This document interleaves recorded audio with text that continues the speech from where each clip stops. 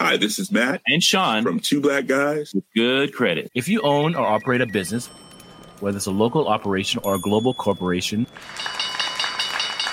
partnering with Bank of America could be your smartest move. By teaming with Bank of America, you'll enjoy exclusive digital tools, award-winning insights, and business solutions so powerful you'll make every move matter. Position your business to capitalize on opportunity in a moment's notice. Visit bankofamerica.com/banking for business to learn more. What would you like the power to do? Bank of America, N.A., copyright 2024.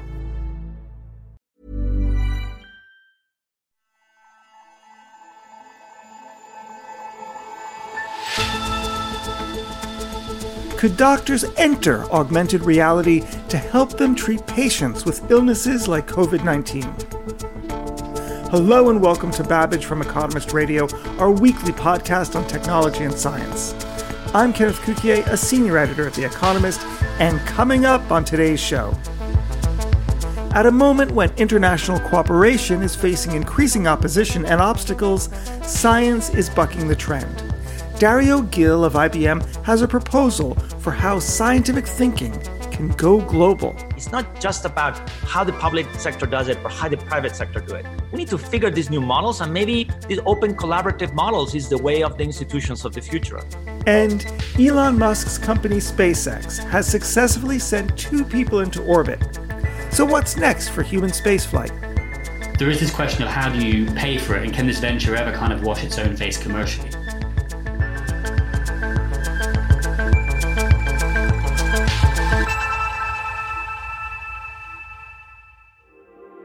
But first. Okay, and the next patient is B1. Yeah, so the next gentleman's a 61-year-old male who's admitted as a major trauma call. This might sound like a regular doctor's appointment. Okay, and do you have his latest bloods after the fixation? But it's actually the future of medicine in action, and it's being used to help doctors treat patients with COVID-19.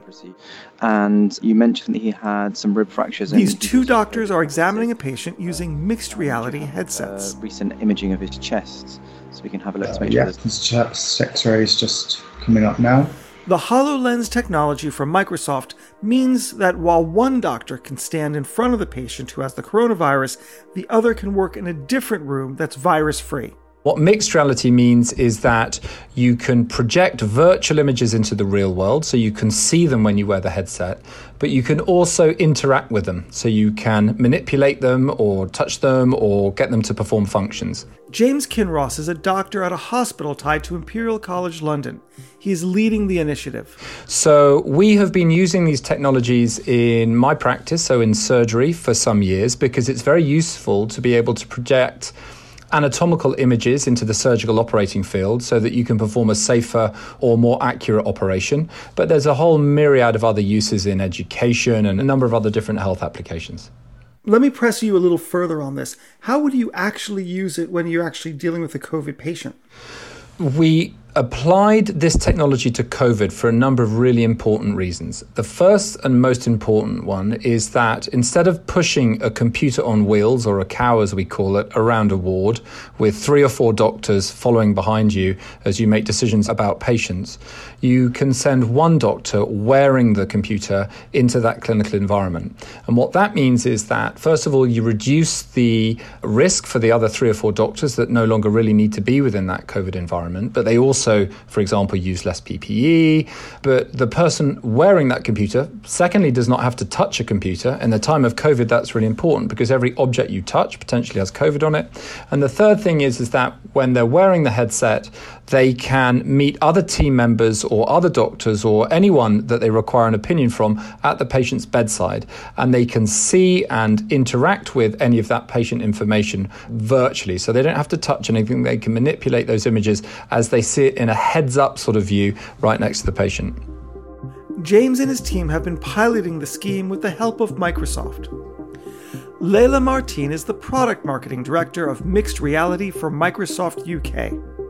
So underlying HoloLens is a tremendous amount of technology innovation, including the creation of custom silicon, camera technology, display technology, along with advanced depth sensors. And essentially, what this allows us to do is to real-time spatially map our environment, to be able to display and allow for interactions, natural interactions of holograms, and critically, to be able to share those collaborative holographic experiences together. Now back to you, James. What is the experience of using it for doctors? What sort of things are you looking at? Every time you see someone use this technology for the first time, the first thing that they usually do is smile, because it is incredibly immersive and it's a bit like looking into the future.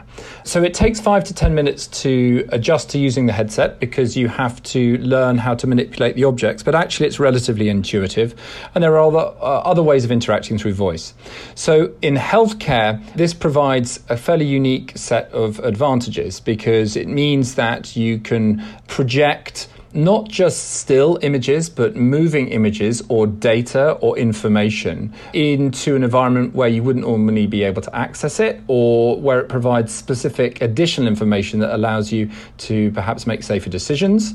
And the operating room is a really great environment for that because, of course, when you're operating, so when I'm performing an operation, I'm scrubbed, which means that I'm sterile, and it means I can't touch anything. So if I can wear a computer and I can interact with even simple things like a patient's x-ray or an image or an electronic healthcare record, that's cool. But if I can say, hey, this operation is really difficult, I think I want some other eyes on this target, I can call someone else into the operating room and we can both look at the same case at the same time. There is obviously another important dimension here, and that is the experience that patients have. I spoke to one of them about it. Was it sometimes surreal to know that the doctors were talking about you, but sort of metaphorically behind your back?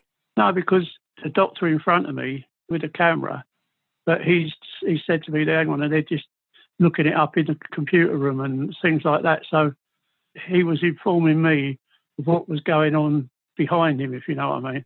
Did it sometimes feel like you were being diagnosed by technology or by a person? No, it always felt like it was a person, a whole group of doctors standing there in front of me, where there was only one person, and they had more input because they had all the data in front of them on the computer screens.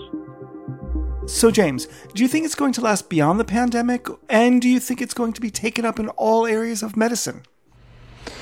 So I suppose the biggest compliment that I could give to Layla and her team and, the team at Microsoft, and there's been a lot of people that have worked on this, I just would want to acknowledge, is that this is a tool. It should be considered as a tool that has a function for specific jobs. It is not a sort of ubiquitous, solution to all problems in healthcare.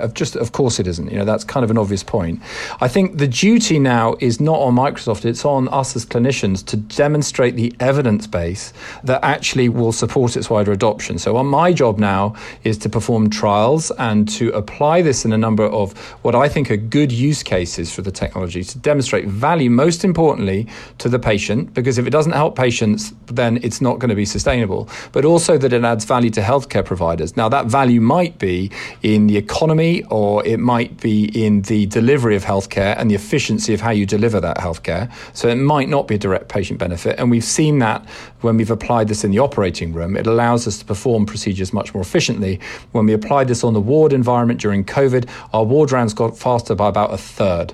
So it might be that there are lots of other efficiencies, but we need to map these out. I was just going to add to that. I think the technology that's been around from a Microsoft perspective for the last 5 years, but we've just started shipping our first commercial version 6 months ago.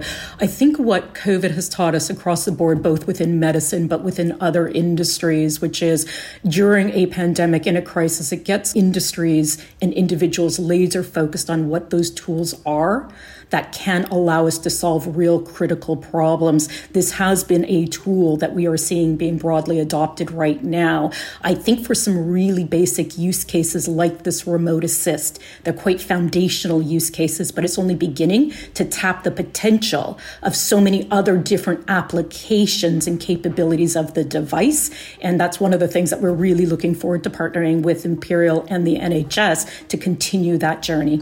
Layla Martin, James Kinross, thank you very much. Thank you. Thank you. Next up, the coronavirus pandemic is changing how scientists collaborate. At record speeds, researchers are working across continents with pharma companies, tech firms, and university and government labs. The hope is that by pooling data and computing power, they'll accelerate progress towards treatments. The initiatives show what can be done at top speed amid a global emergency. But what if that infrastructure already existed before a crisis? How could that change the world's ability to respond? Dario Gil is the director of IBM Research and the founder of the COVID-19 High Performance Computing Consortium. It brings together supercomputers from many institutions to support research on the virus.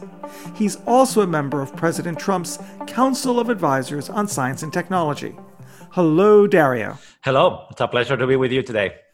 Our first question, how did this consortium of supercomputers get started? It got started with a core idea. I had been, put in charge. I was responsible for mobilizing IBM's technological expertise and capabilities to be able to help society with our capabilities in the context of COVID-19. And one of the things that came to the top of the list was, what are ways in which we can use computers to accelerate the rate of scientific discovery? In the end, we need a vaccine, we need therapeutics, and we need to accelerate this process. So we said, hey, computers can help, supercomputers can particularly help, but why just ours?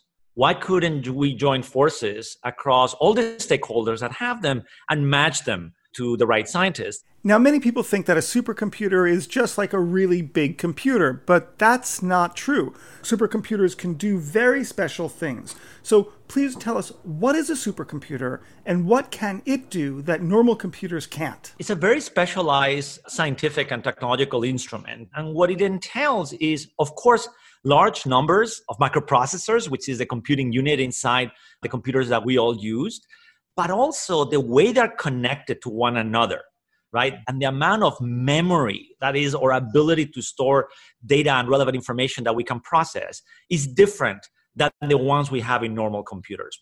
There are classes of problems in the world that involve modeling how nature works, problems of physics and biology and chemistry that are like extraordinarily complicated for normal computers to simulate. But supercomputers are very well suited to be able to simulate and model how nature works. And you can do things with them that would take you, maybe months to do in a normal computer. You can perform those calculations in just a matter of days, as an example. And have you had any achievements in the last 2 months since you launched the initiative? We have now over 62 active research projects underway, of which 24 of them are now in sort of like in the experimental path, meaning they've used the results of the supercomputers to now guide experimental and therapeutic work. And we are working on projects on everything ranging from understanding the viral structure and function and how it evolves to creating new small molecules that would sort of interact with the spike protein in the virus to be able to deactivate it, to drug repurposing, to patient trajectories and the evolution of the virus, to genomic sequencing and how it affects different populations. So an extraordinary array of scientific projects are underway as a result of the consortium. Okay. Now, the initiative came together in an emergency, but you're arguing now for something more, that the structure should exist that would enable this sort of joined-up response before the next global crisis hits. Tell me more about your proposal. What would that look like? The larger reflection of this experience is that if we actually look in the history of different crises, right? I mean, let's look at, as an example, World War II. In World War II, there was a mobilization, of course, of the research and development and scientists across different nations. But if you look at, for example, in the context of the US and the UK, what we see is that we mobilized that community. And at the end of the war, there was a very thoughtful analysis of what do we have to do with the talent that we have now during peacetime. And in the context of the United States, Vannevar Bush penned a very famous paper called Science, the Endless Frontier, where he made the case for mobilizing all of that talent for peace purposes, right? And to continue to advance and, mobilize for prosperity and for national defense. So that led to the creation of institutions that are as influential as the National Science Foundation. So the reflection that we have right now is in this moment of crisis, how should our research and development infrastructure and institutions evolve?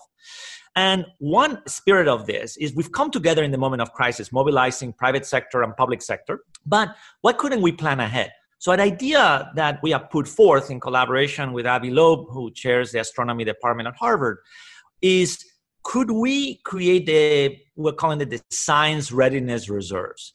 So if you look at another institution that plans for unforeseen events and moments of crisis, let's look at the military for a minute. They gotta think ahead of scenarios or conflicts that they do not wish to engage, but they have to plan for. So the idea that we have put forth is why couldn't we have a science reserves where talent across a whole variety of institutions, public and private sector, could raise their hand and says, I want to be part of the reserves. And during those times, we could think about, hey, you have certain capabilities, let's say supercomputers, to keep the example going. This is how we would work together. This is how we would coordinate and provide governance. This is how we would approve projects. And I think if we did that, learning from the experiences of what we're doing right now, we would be able to serve society even better. So I find this incredibly laudable. I have to admit, I'm really inspired by it. But at the same time, I look at existing international institutions that try to do something like that, and I see that they don't quite work as we would like them to do. When it comes to a small group like NATO, it does work very well as a military alliance. It's quote-unquote on reserve, but the problem is that it excludes people. That's its nature. It excludes Russia, it excludes China.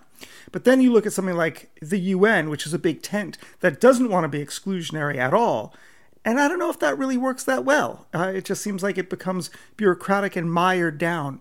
What have you learned about 20th century institutions and their shortcomings that you can avoid in this 21st century science readiness reserve? That's a great question. It cuts at the very core of the difficulty of either launching or reforming institutions, right? Here are some of the lessons around this. Perhaps we can take a page for what has happened with open governance models, say, for example, in the software world. What you're doing there is you're mobilizing a community of expertise. So that aspect is very distributed. But there is a governance model around how those contributions from the community get shared and how they get promoted. But the reflection that we're putting forth is that the talent and expertise on optimizing a response, let's say, to a crisis, is highly distributed across institutions. And we gotta be clever about what that governance and the flexibility institutional about how they come together. It's not just about how the public sector does it or how the private sector do it. We need to figure these new models, and maybe these open collaborative models is the way of the institutions of the future as well. So let me press you on this because I'm so excited by it. You cited Vannevar Bush's vision in his paper, The Endless Frontier, that he wrote in effect as a private document for Franklin Delano Roosevelt during the war that was then published after the war, and gave us this idea of R&D, where the universities do the R, the research, and the industry does the D, the development. But I wonder that if we do have this sort of international consortium that ties up governments that you're suggesting as a reserve corps, whether we're not going to lead to the politicization of science, which is in fact was the biggest worry of Vannevar Bush when he produced his R&D plan for the president. What we need to be able to provide is just a means of organization, which is easier said than done, a means to contribute. And that's why I'm drawing some parallels. It's not that that is the answer, drawing some parallels to what happens in, for example, the open source community in software. Can we form communities of this form where scientists can contribute their expertise and sometimes their instruments? So that will require also the support of the institutions in which scientists work to some degree. And then be able to do that to avoid exactly the point that you've made of politicization. So I'm not arguing that an institution like this needs to be centralized under a government agency, but I am arguing that in whatever form it manifests itself, like the consortium, absolutely allows and encourages the co-participation and contributions of scientists and the instruments across different sectors. To hear you say all of this, I'm struck by the way in which it's similar to how we govern other international public goods, if you will, science looking like one. Of course, ICANN governs the domain name system, and governments are subsidiary to this multi-stakeholder private approach. It has the flexibility, it's quicker, it's not politicized. But then I think about the Bretton Woods systems, which is a model that you have in mind for a Bretton Woods of science, which would exist in this 21st century form. And I think that Where would the leadership come from? Because it's certainly not going to come from the United States. The administration is in the process of dismantling these global institutions, not building them up. So where do you see this leadership coming from? I think the institutional leadership that we're able to see across a whole variety from academia and universities. We see it also in the science endeavor with nonprofits, who are investing in core science. In industry, we see it as well. And we see it in different government agencies whose mission is to be able to advance this. So I actually think that when you look into all these different institutions and you look for leaders in there, and how we actually mobilize the resources is the central question. And then look, I'm not trying to be naive about it. It's easier said than done, right? To be able to mobilize people and get things to good outcomes. But that's why we need this debate. And I appreciate the fact that we can have this dialogue, because I think even in the middle of this crisis, we got to think about how should our institutions change? How should we be doing science? And hopefully out of all of this, we'll end up with something that can serve the needs of nations and society much better. This is really uplifting. Dr. Gill, thank you very much. It's been a wonderful pleasure to talk to you. Thank you.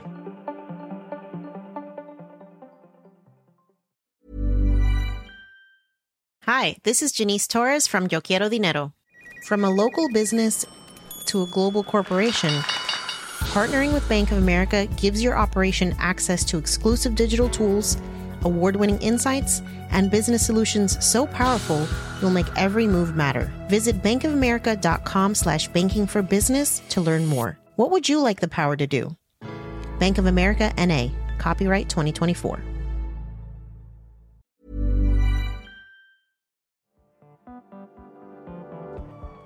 And finally, since it began in 2002, Elon Musk's company SpaceX always aspired to send people into space. That goal was achieved last week when the spacecraft Crew Dragon transported 2 astronauts to the International Space Station, or ISS, in partnership with NASA. It was the first time a commercial spacecraft has been used to transport people to the station. And it's the first time in 9 years that America has used a domestically developed rocket for human spaceflight. So what does this mean for the future of space travel? NASA has always used the private sector. So even in the moon missions, the rockets and the lunar landers, they were made by big aerospace firms like Northrop Grumman. Tim Cross is our technology editor. But what's changed is the way they go about it. So what they used to do is they used to specify exactly what they wanted their rocket to do and exactly what they wanted it to look like. The private company would go away and build it, and NASA would run it. They'd say to the company, tell us how much it cost you, and we'll whack a generous % on the top for a profit margin. And that led to some pretty expensive development cycles. So the space shuttle, which was retired in 2011, but as best as we can tell, the space shuttle itself cost about $27 billion to develop in today's money. That's just for the shuttle. That doesn't count, any of the rockets that actually launched it into space. So what NASA did about 15 years ago was they started experimenting with a new approach where they said, you can contract with us to build spaceships or rockets for us, but you're going to have to do it for a lot less money than you've had before. And crucially, it will be with a fixed price contract, which means that if you do suffer cost overruns, you're going to have to bear at least some of the pain. And what we saw today was really the sort of biggest step yet in this process. So SpaceX is just one of many companies that are getting very interested in the commercial prospects of space. Who are the others? Yes, so you can kind of split it into what people call new space. They are sort of defined in contrast to the big existing guys like Boeing and Lockheed Martin. So SpaceX's Dragon spacecraft, which is the one that took the astronauts to the ISS, that's going to be joined shortly by another one called Starliner, which has been built by Boeing under one of these new contracts. And then on the rocket side, you've got other firms like Blue Origin, which was founded by Jeff Bezos, the owner of Amazon. You've got another one called Rocket Lab, which is based in the US, but launches its rockets out of New Zealand. And you've got Virgin Orbit from Virgin, the British conglomerate that does music and airlines and all kinds of things. I'm wondering why they're going after the market, why it's less expensive, and why the private sector would do better. Because if it's simply a technology play, because processors are cheaper and memory is more plentiful. We now have better mission control systems because we have GPS, etc. You can imagine that the public sector would have been able to capture those advantages as well. So what is it about having the profit motive and having the commercial players in there that lowers it? Partly it's to do with the culture of the new space guys, and we'll go back to SpaceX because they're the most high profile. When Elon Musk founded the company in 2002, its explicit goal was to get humans to Mars. That's what he said he's always wanted to do. He wants to found a colony on Mars because he thinks we need one as a sort of insurance policy in case anything goes wrong with planet Earth. And if you're going to do that, the very first thing you have to do is make getting into space as cheap as possible. So SpaceX is kind of founded with sort of cost cutting in mind. And the same is true of companies like Blue Origin. And the motive for this, I think, ultimately is that these guys are space cadets. Jeff Bezos thinks, living on Mars is a bad idea. What we should instead do is live in giant space-going habitats that are like 3 or 5 kilometers long and house tens of thousands of people each. And then the more prosaic reason, I suppose, is that under these new procurement rules, the contracts that NASA offer are just much more tight-fisted. And if you do overspend, you share the pain. The company has to sort of chip in. We mentioned earlier that the space shuttle cost about $27 billion to develop. And there's a new capsule called Orion that's being built in the old way with the aim of sending astronauts back to the moon. And it's hard to do exact comparisons because the different spaceships can do different things. But still, the Planetary Society, which is a spaceflight advocacy organization in the US, they reckon that Dragon has cost NASA about $1.7 billion and Starliner, which is Boeing's effort, maybe $2.8 billion. You're talking about orders of magnitude less money. Now, what are they doing when they go into space? Are they just sort of experimenting for when we could actually holiday on the moon? So this is the big question. And, you can talk about these grand dreams of colonizing Mars or living in space habitats and so on. But there is this question of how do you pay for it? And can this venture ever kind of wash its own face commercially? So again, if you talk to the space companies, they'll say, well, look, if we can offer ultra cheap access to orbit, then, a market will develop. So several companies are betting on things like broadband internet beamed from low Earth orbit. And if you want to do that, you need constellations of thousands or tens of thousands of satellites, way more than we've ever put up before. And obviously cheap launch is a big part of that. NASA is keen to get the private sector to do research and development work on the International Space Station. There's things like Earth observation satellites, so guys like Planet Labs who run sort of like private sector spy satellites, and they can watch anything that can benefit from seeing a sort of God's eye view of the planet from orbit. And I think there is some kind of commercial play to be made there in low Earth orbit. I think it gets a lot sketchier when you start talking about moon bases and Mars bases.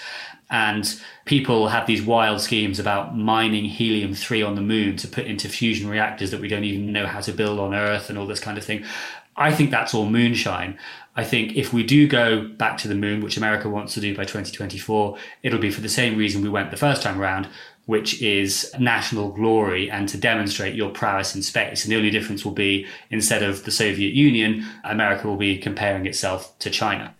Well, Tim, I appreciate your pun and Rutherfordian reference, but of course, Ernest Rutherford was wrong when he used the term moonshine to describe the possibilities of splitting the atom.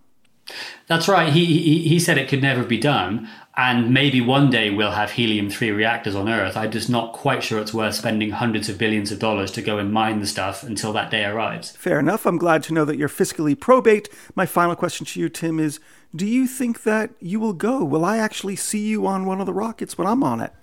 I think I need to switch career from journalism to something a lot more lucrative if I've got any chance of being a space tourist. You might be able to go for a story. Make it a press trip.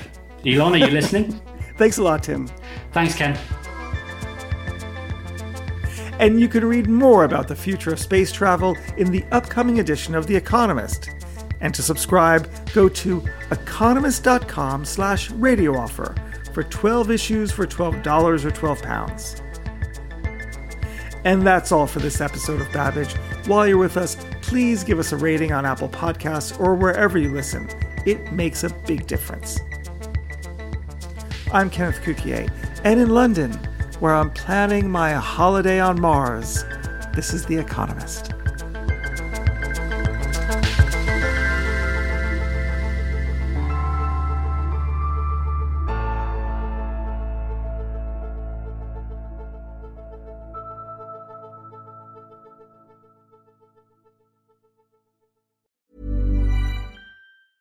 Hi, this is Janice Torres from Yo Quiero Dinero. If you own or operate a business, whether it's a local operation or a global corporation,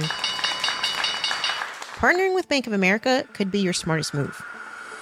By teaming with Bank of America, you'll enjoy exclusive digital tools, award-winning insights, and business solutions so powerful, you'll make every move matter. Position your business to capitalize on opportunity in a moment's notice. Visit bankofamerica.com/bankingforbusiness to learn more. What would you like the power to do? Bank of America, N.A., copyright 2024.